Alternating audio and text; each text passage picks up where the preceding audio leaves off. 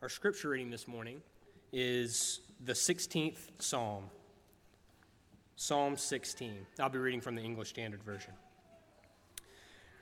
Preserve me, O God, for in you I take refuge. I say to the Lord, you are my Lord. I have no good apart from you. As for the saints in the land, they are the excellent ones, in whom is all my delight. The sorrows of those who run after another god shall multiply. Their drink offerings of blood I will not pour out, or take their names on my lips. The Lord is my chosen portion and my cup. You hold my lot. The lines have fallen for me in pleasant places. Indeed, I have a beautiful inheritance. I bless the Lord who gives me counsel. In the night also my heart instructs me. I have set the Lord always before me. Because he is at my right hand, I shall not be shaken. Therefore my heart is glad, and my whole being rejoices. My flesh also dwells secure. For you will not abandon my soul to Sheol, or let your Holy One see corruption. You make known to me the path of life. In your presence there is fullness of joy. At your right hand are pleasures forevermore. Let's together ponder the words of Psalm 16. There is silence in the courtroom as the judge enters and takes his elevated seat. And then it's his turn, behind the side where the defense is. There, King David rises from his seat, prepared and ready to give his opening statement. We are expecting a statement that lasts 5, 10, 15 minutes in length, but what David has to say is only one sentence in length. His opening statement, as found in verse 1, is the following: preserve me, save me, rescue me, sustain me, O God. Preserve me, O God, for in you I take refuge. Opening statement completed. David then sits back down. Do you understand what David is saying here? God, save me. And you want to know the reason why you should save me, why you should preserve my life?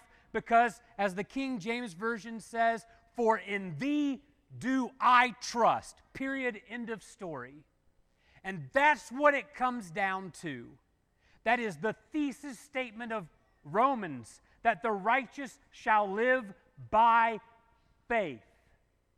And that is the main idea, which should be the thesis statement of our lives and the question we ask today. Do I trust in God or not? And so with David's opening statement completed, he is now going to begin his defense and call upon witnesses and exhibits, as found in verses 2 through 11, that will show us what a life that trusts in God looks like. And so what we want to do is we want to examine those verses and see, does this describe me or not? Do I trust in God? Or to use 20th century vernacular, do I really have a personal relationship with God or not? And I think we can look at these verses and see from David's life, do they match up to our lives? And so that's what I would like to do. Go to verse 2. I say to the Lord, you are my Lord. I have no good apart from you. Question: what is the first of the 10 commandments? The first of the 10 commandments. I remember years ago asking my kids and my wife in the car this question, and I was very impressed, they all shouted and said that you should have no other gods before the one true God. Have no other gods before me. That's awesome. That's great. Yeah, the first commandment, as the way we've always learned it. But the Jew did not learn it that way. That was not the first commandment to the Jew. If you go to Exodus chapter 20 and verse 2, you find what they considered to be the first commandment, or the first word, as they also would have called it. In Exodus 20 and verse 2, we find the following. I am the Lord your God, who brought you out of the land of Egypt, out of the house of slavery. Commandment 1 finished. And then from then on, we get, you shall have no other gods before me, and so on and so forth. But to the Jew, commandment number 1 was that. A declaration of who God is, and don't miss this, all of the good that He's done for you. I really wish we would frame it the same way. I wish we could rewrite the way we interpret the Ten Commandments to have this as number 1 as well. Because don't you see what it is? Instead of just being by itself a long list of rules and obligations and commandments, let's start it out by saying, this is who God is, and this is all the good stuff He's already done for you up to this point.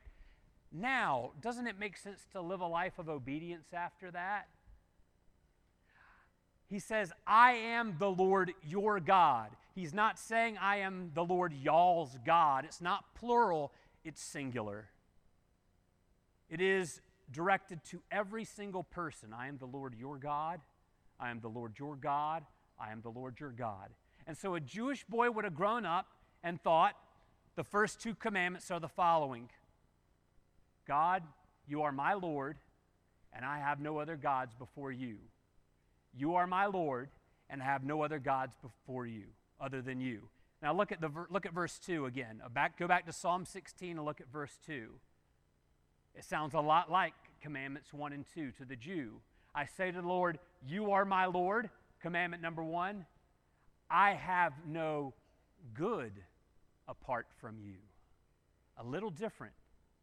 And I think that difference is good because I think it helps us understand idolatry and other gods in today's setting. We are committing essentially idolatry and running after other gods if we think we can have good apart from God. Anytime we go and seek that, like the prodigal son heading out into the far country, anytime we seek good without God's presence and providence and blessing, that is in essence idolatry. And so I want to encourage you, point number 1 and thought number 1 is this, as you see, of a faith-filled life, is that I recognize I have no good apart from my Lord.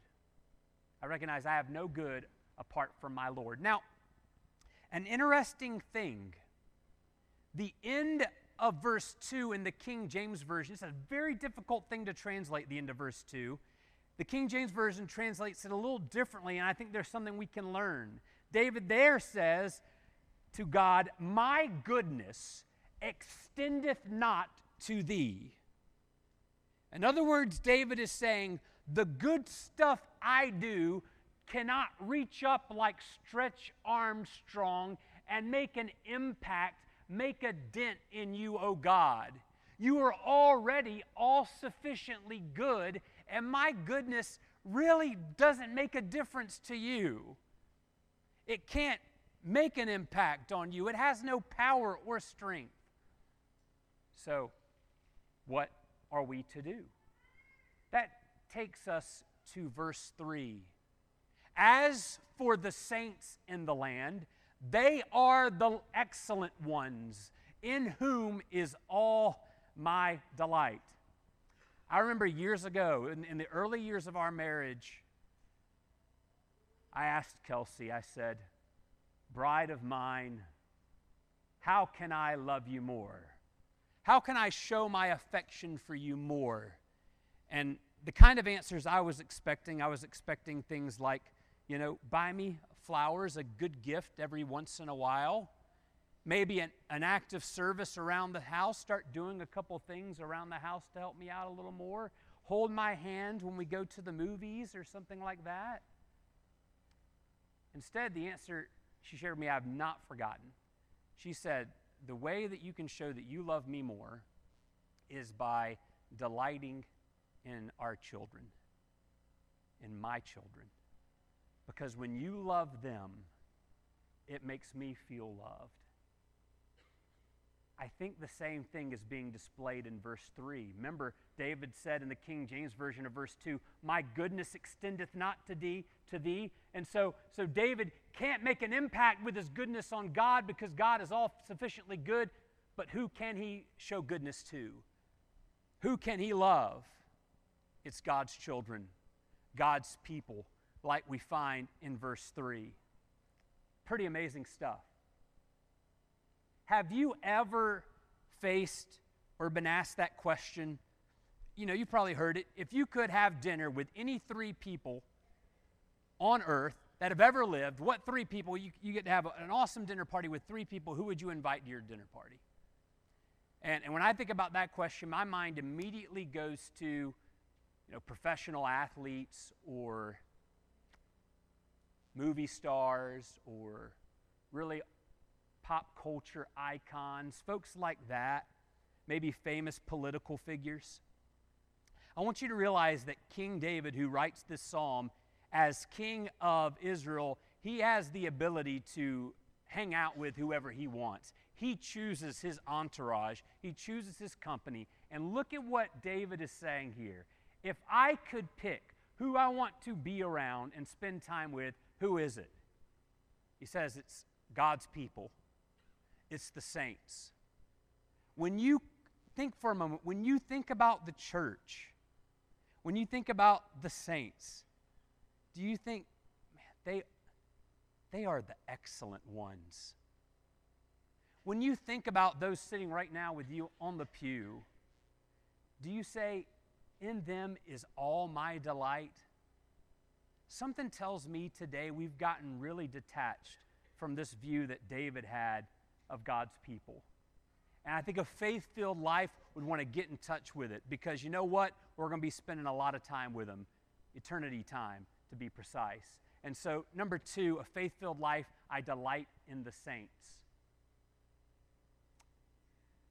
The sorrows of those who run after another god shall multiply.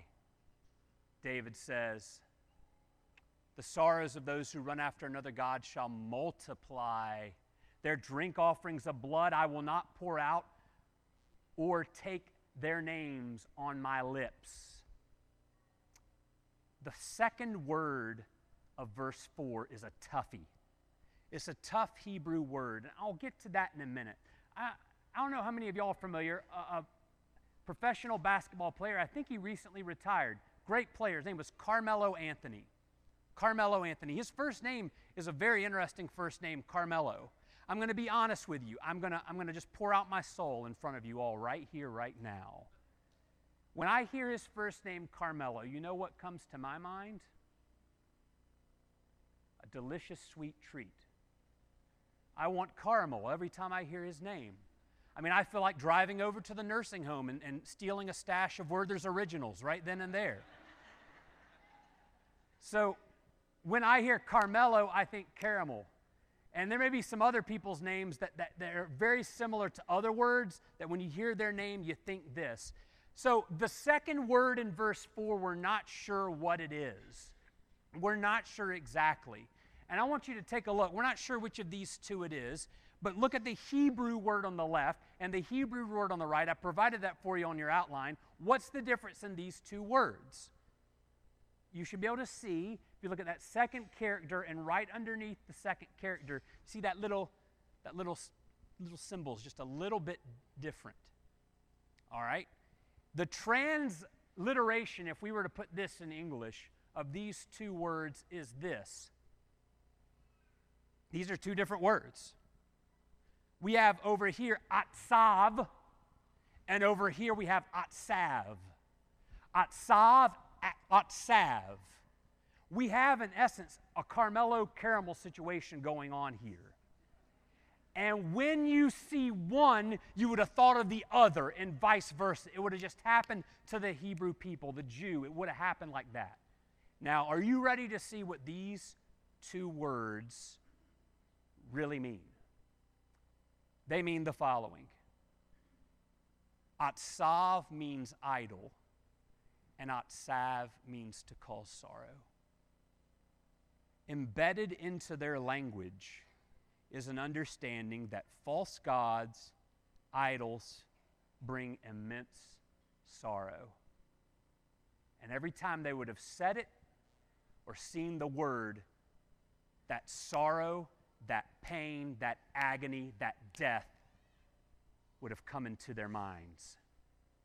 The sorrows, David says, of those who run after another god shall multiply.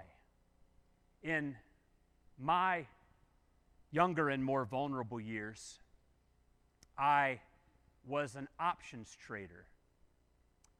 And that is serious business. It is only for people who are serious and people who are disciplined. I was neither, so you know how this story is going to go. What I'm about to share with you is a common, the facts are basically the same. It repeated itself multiple times, but I might not have the numbers exactly right or all the facts together, but this is pretty true, what I'm about to share with you.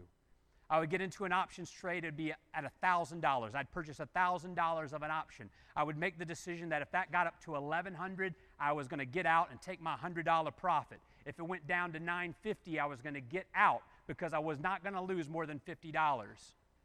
And so I bought the option. I wake up the next morning, and it's up to $1,120. It's over the price I was going to get out at. And I said, this is awesome. This is great. I'm taking this baby to the moon now. And so the next day would come. I would wake up the next morning, and now it's at $900. It's fallen below the price I said I would get out if I lost money. Remember, it started at $1,000, went up to $1,120. Now it's down to $900. I said, I'm not getting out of this thing just yet. Just some things are happening around the world. This isn't that bad. I come home later that day, and Kelsey asks, how's your trade going? I said, well, it's below the price that I said I'd get out at. She says, it sounds like it's not working to me. Why are you still in it? The next day would come, and now it's $500. And I say, I am not going to be proven wrong. I will get this thing right. I know it's going to work. It has to work. A couple more days would come. A Friday would come, and now it's down to $100.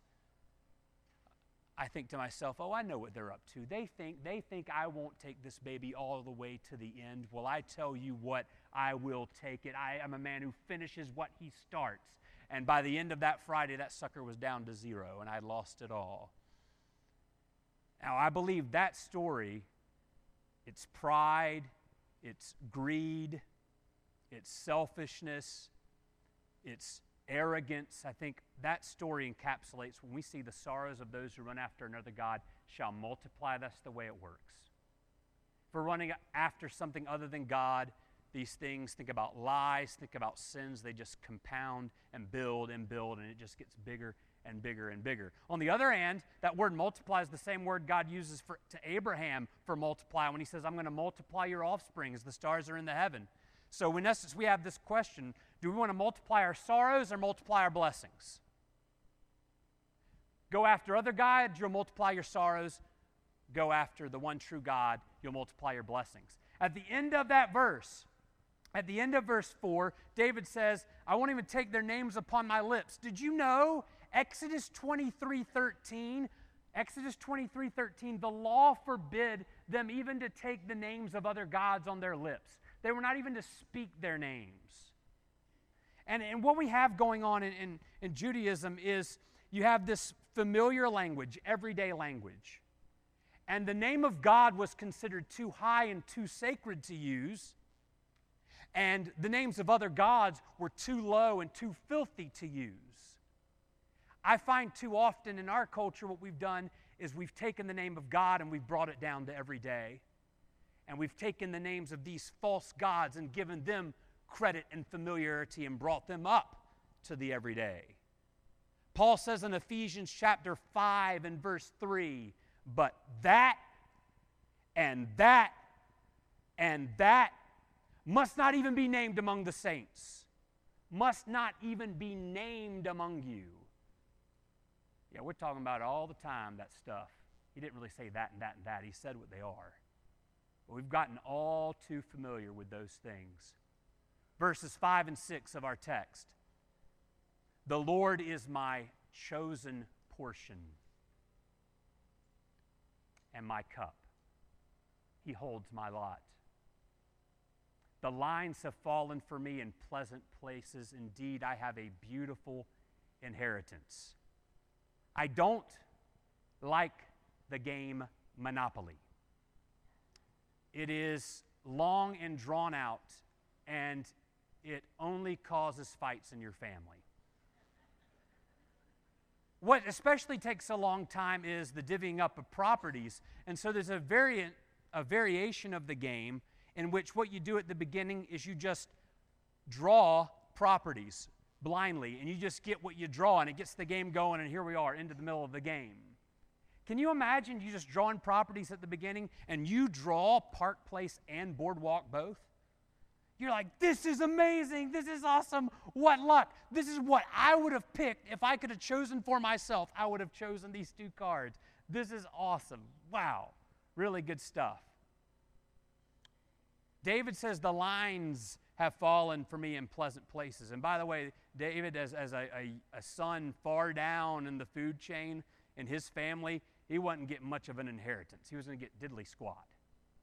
And he says, the lines have fallen for me in pleasant places. If you imagine a land being drawn and property lines being divided out, and one here gets good looks, and another here gets intelligence, and another here gets athletic ability, and another here gets an awesome wardrobe, and one here, and you get God, and only God. That's it. David says, basically, like Park Place and Boardwalk, I ended up getting what I would have chosen for myself anyway. Is God enough for you? In 1 Thessalonians 4, verses 13 through 18, we have what I believe to be the most clear description of the afterlife, of eternity, and what it looks like. Paul doesn't want them to be misinformed, he says. I'm going to share with you what I've gotten from a word from the Lord. I'm going to tell you what it's like. And I've shared this at a round table previously. He doesn't go into golden streets. He doesn't go into mansions. He doesn't go into robes and crowns and any of that stuff. You can debate that all you want to, but in the most clear-cut picture of what eternity looks like, if you go to 1 Thessalonians 4, the end of verse 17, Paul says, I'm going to tell you what it's like. It's this: we will be with the Lord always, period. Is that enough? Would just one glimpse of Him in glory the toils of life repay? You'll be with the Lord always. Is that enough?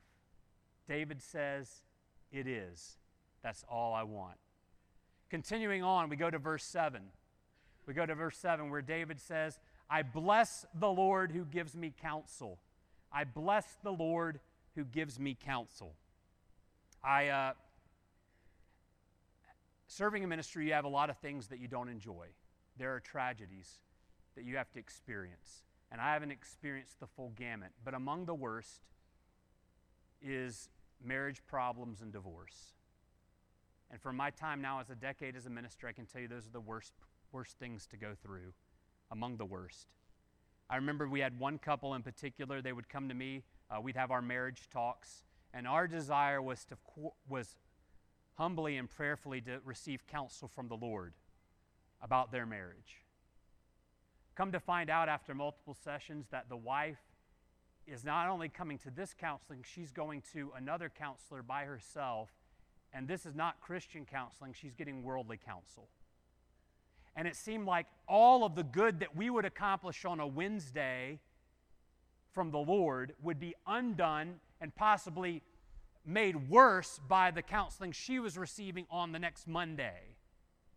Of do what you want to do. Live your own life. Make your own choices. Promoting selfishness instead of service. Independence instead of community. And I think we can run into the same trap too. We must be very, very careful to dwell upon the counsel of the Lord. Is the Lord your number one counselor, or is it someone else? Is it your lusts and desires you go to for counsel? David continues in verse 7, in the night also my heart instructs me. In the night also my heart instructs me. Good stuff here. This is really good. In the night might show that he's a man of integrity. In other words, he's not doing this just for show. When nobody's looking, in the darkness, he's also doing what is right. But another idea might be something like we find in the Shema in Deuteronomy 6, verses 6 through 7, where there we read that Israel was to dwell upon the commandments of the Lord and think on these things when you sit in your house, when you walk by the way, when you lie down, or as when David says in the night, and when you rise. Sit in your house, walk by the way, when you lie down, and when you rise. That's a good test for how much you value the counsel of the Spirit of God. A question for you, think about your family. Ask your kids if you don't know. What does the time look like when you are sitting in your house? What does it look like when you're walking by the way? What does it look like when you go down to sleep? And what does it look like when you get up to rise? I'll tell you what my time looks like. It looks like this. All four of those places. First thing when I get up in the morning, and the last thing I do when I go to bed at night. This is not accepting the counsel of the Spirit of God. David says, notice, in the night also my heart instructs me. Do you see what's happening? As he has surrendered himself to the will of God more and more, the Spirit of the Lord is writing his law upon David's heart so that his conscience is guiding him. And don't you all know, I know I've experienced it, when the head hits the pillow at night and I think about my life, my conscience is screaming at me because all of a sudden I'm being still. And there's things I need to do right and things I need to correct. And David is saying that I'm listening to those things in the night that my heart is instructing me to do. Verse 8, the Lord, I have set the Lord always before me. Think about the implications of that. I'm about to go have an argument with my brother or my sister. The Lord's going to be there right beside me. I am facing negative peer pressure. The Lord is right there beside me. I'm about to get on my computer and go to websites that I shouldn't go to. David says, that ain't happening. I've set the Lord always beside me. Now, that's the helping us stay away from negative situations. But David also sees it in a positive light. He continues in verse 8, because he's at my right hand, I shall not be shaken.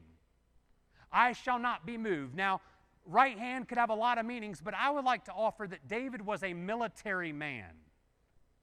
And let's think military for a moment. This formation here is a phalanx. And the way it works is my shield guards the person to my left, and my right arm is going to be doing the fighting. And you know what's going to guard my right side? It's the person to my right that's going to keep me from getting hit by arrows or spears or something. The person to my right, it's up to his shield to keep me from getting attacked and hurt and wounded and killed. And so David is saying, because he's at my right hand, he's got his shield protecting me, I shall not be shaken. And David takes that shield metaphor even further. You go to Psalm 3:3. This is a youth song that you guys, I think, have sing. You sing this. Thou, O Lord, are a shield about me. Now that word there, about, if you've ever seen any, like Star Wars Episode 1, there's these drones that roll out, and they got a force field all around them. And that's what David is saying. The way the Lord is with me, he is a shield about me. I'm not going to get hit from the right or the left or behind or from front, because when the Lord is with me, I shall not be shaken. And so David and we must acknowledge the continual presence and trust the continual protection of God. Now, I'd like to, in closing, as we get near the end, 9a, I want to take a look at that, and also verse 11. David says, therefore my heart is glad, my whole being rejoices. And then go to 11, You make known to me the path of life. In your presence there is fullness of joy. At your right hand are pleasures forevermore. What's the tone here? What's the vibe that you're getting from these verses? Let me highlight a few words and see if that helps. Glad, rejoices, joy, pleasures. Let's take this further. What's the extent? What's the duration? What's the magnitude of these things that David is experiencing that we should experience? Look at these words. My whole being, forevermore, fullness. Oh, but David, that's something we experience in the future, right? That's not something for right now. That's in the eternity to come. David says, no, that's present tense. My heart is glad. My whole being rejoices, present tense, is, are, right here, right now. And that's why the Lord came, our Lord and Savior Jesus Christ, that we may experience life abundantly right now. Not into the future, but right now. And so, are you experiencing an abundance of joy right now? Sign that you trust in the Lord. Finally, our last thought. We go to 9b and verse 10. My flesh also dwells secure, for you will not abandon my soul to Sheol, or let your Holy One see corruption. That passage right there, Peter in his first gospel sermon recorded, Paul in his first gospel sermon recorded, both of them quote that, and both of them say those verses refer to Jesus and his resurrection, his power over death. And so in reality, these words that David is saying find their reality in Jesus and his resurrection. Jesus is the one who truly lived this faith-filled life, and so he could face death and know that he will not abandon my soul, my Father. He will not let my flesh see corruption. He will be with me to the very end and through the end. And so all of a sudden, these verses take on a completely different tone. Please get this as we close. Yes, these verses show me what it means to live a faith-filled life, but now going backwards. If I want to, when I'm on my deathbed one day, be able to face that moment with confidence, assurance, joy, and peace, then what we saw in verses 1 all the way to 9 is how I need to live my life. So that when it comes to that last moment, I'm ready for it. And so now we offer the invitation to you. Are you living your life like we've just seen? If not, this is a time in which we can pray with you and we can all make the commitment to be like this. But here's the thing, if you want to share in a resurrection like his, like Jesus's, you need to share in a death like his. And by that I mean a death, burial, and resurrection in the waters of baptism. Salvation is there before you. No fear of death. Joy, counsel, all that you ever wanted is available for you at the cross.